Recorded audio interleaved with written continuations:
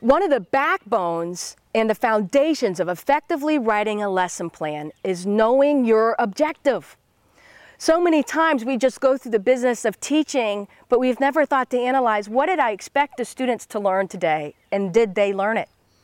In order to do that effectively, you have to write an objective that is measurable and observable. And this is one of the most difficult things that teachers often find to do. And I remember when I did my undergraduate degree, I found this very confusing as well. So someone taught me a trick that I want to pass on to you because it really helped me write these objectives effectively. And that's using A, B, C, D.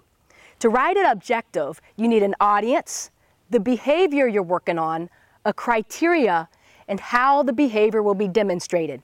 A, B, C, D. Audience, behavior, criteria, demonstrated. And it looks like this. The students, audience, will be able to effectively complete 10 problems, behavior, although you need to be more specific. 10 problems, 10 two-digit addition problems. So you hear that, 10 two-digit addition problems. Behavior. Criteria, 8 of 10 correctly demonstrated using a teacher-made quiz or using the quiz in the textbook.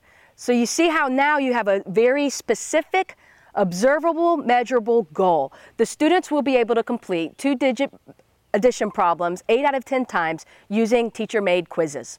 And so now you have that observable, measurable objective that then is the backbone of your lesson plan.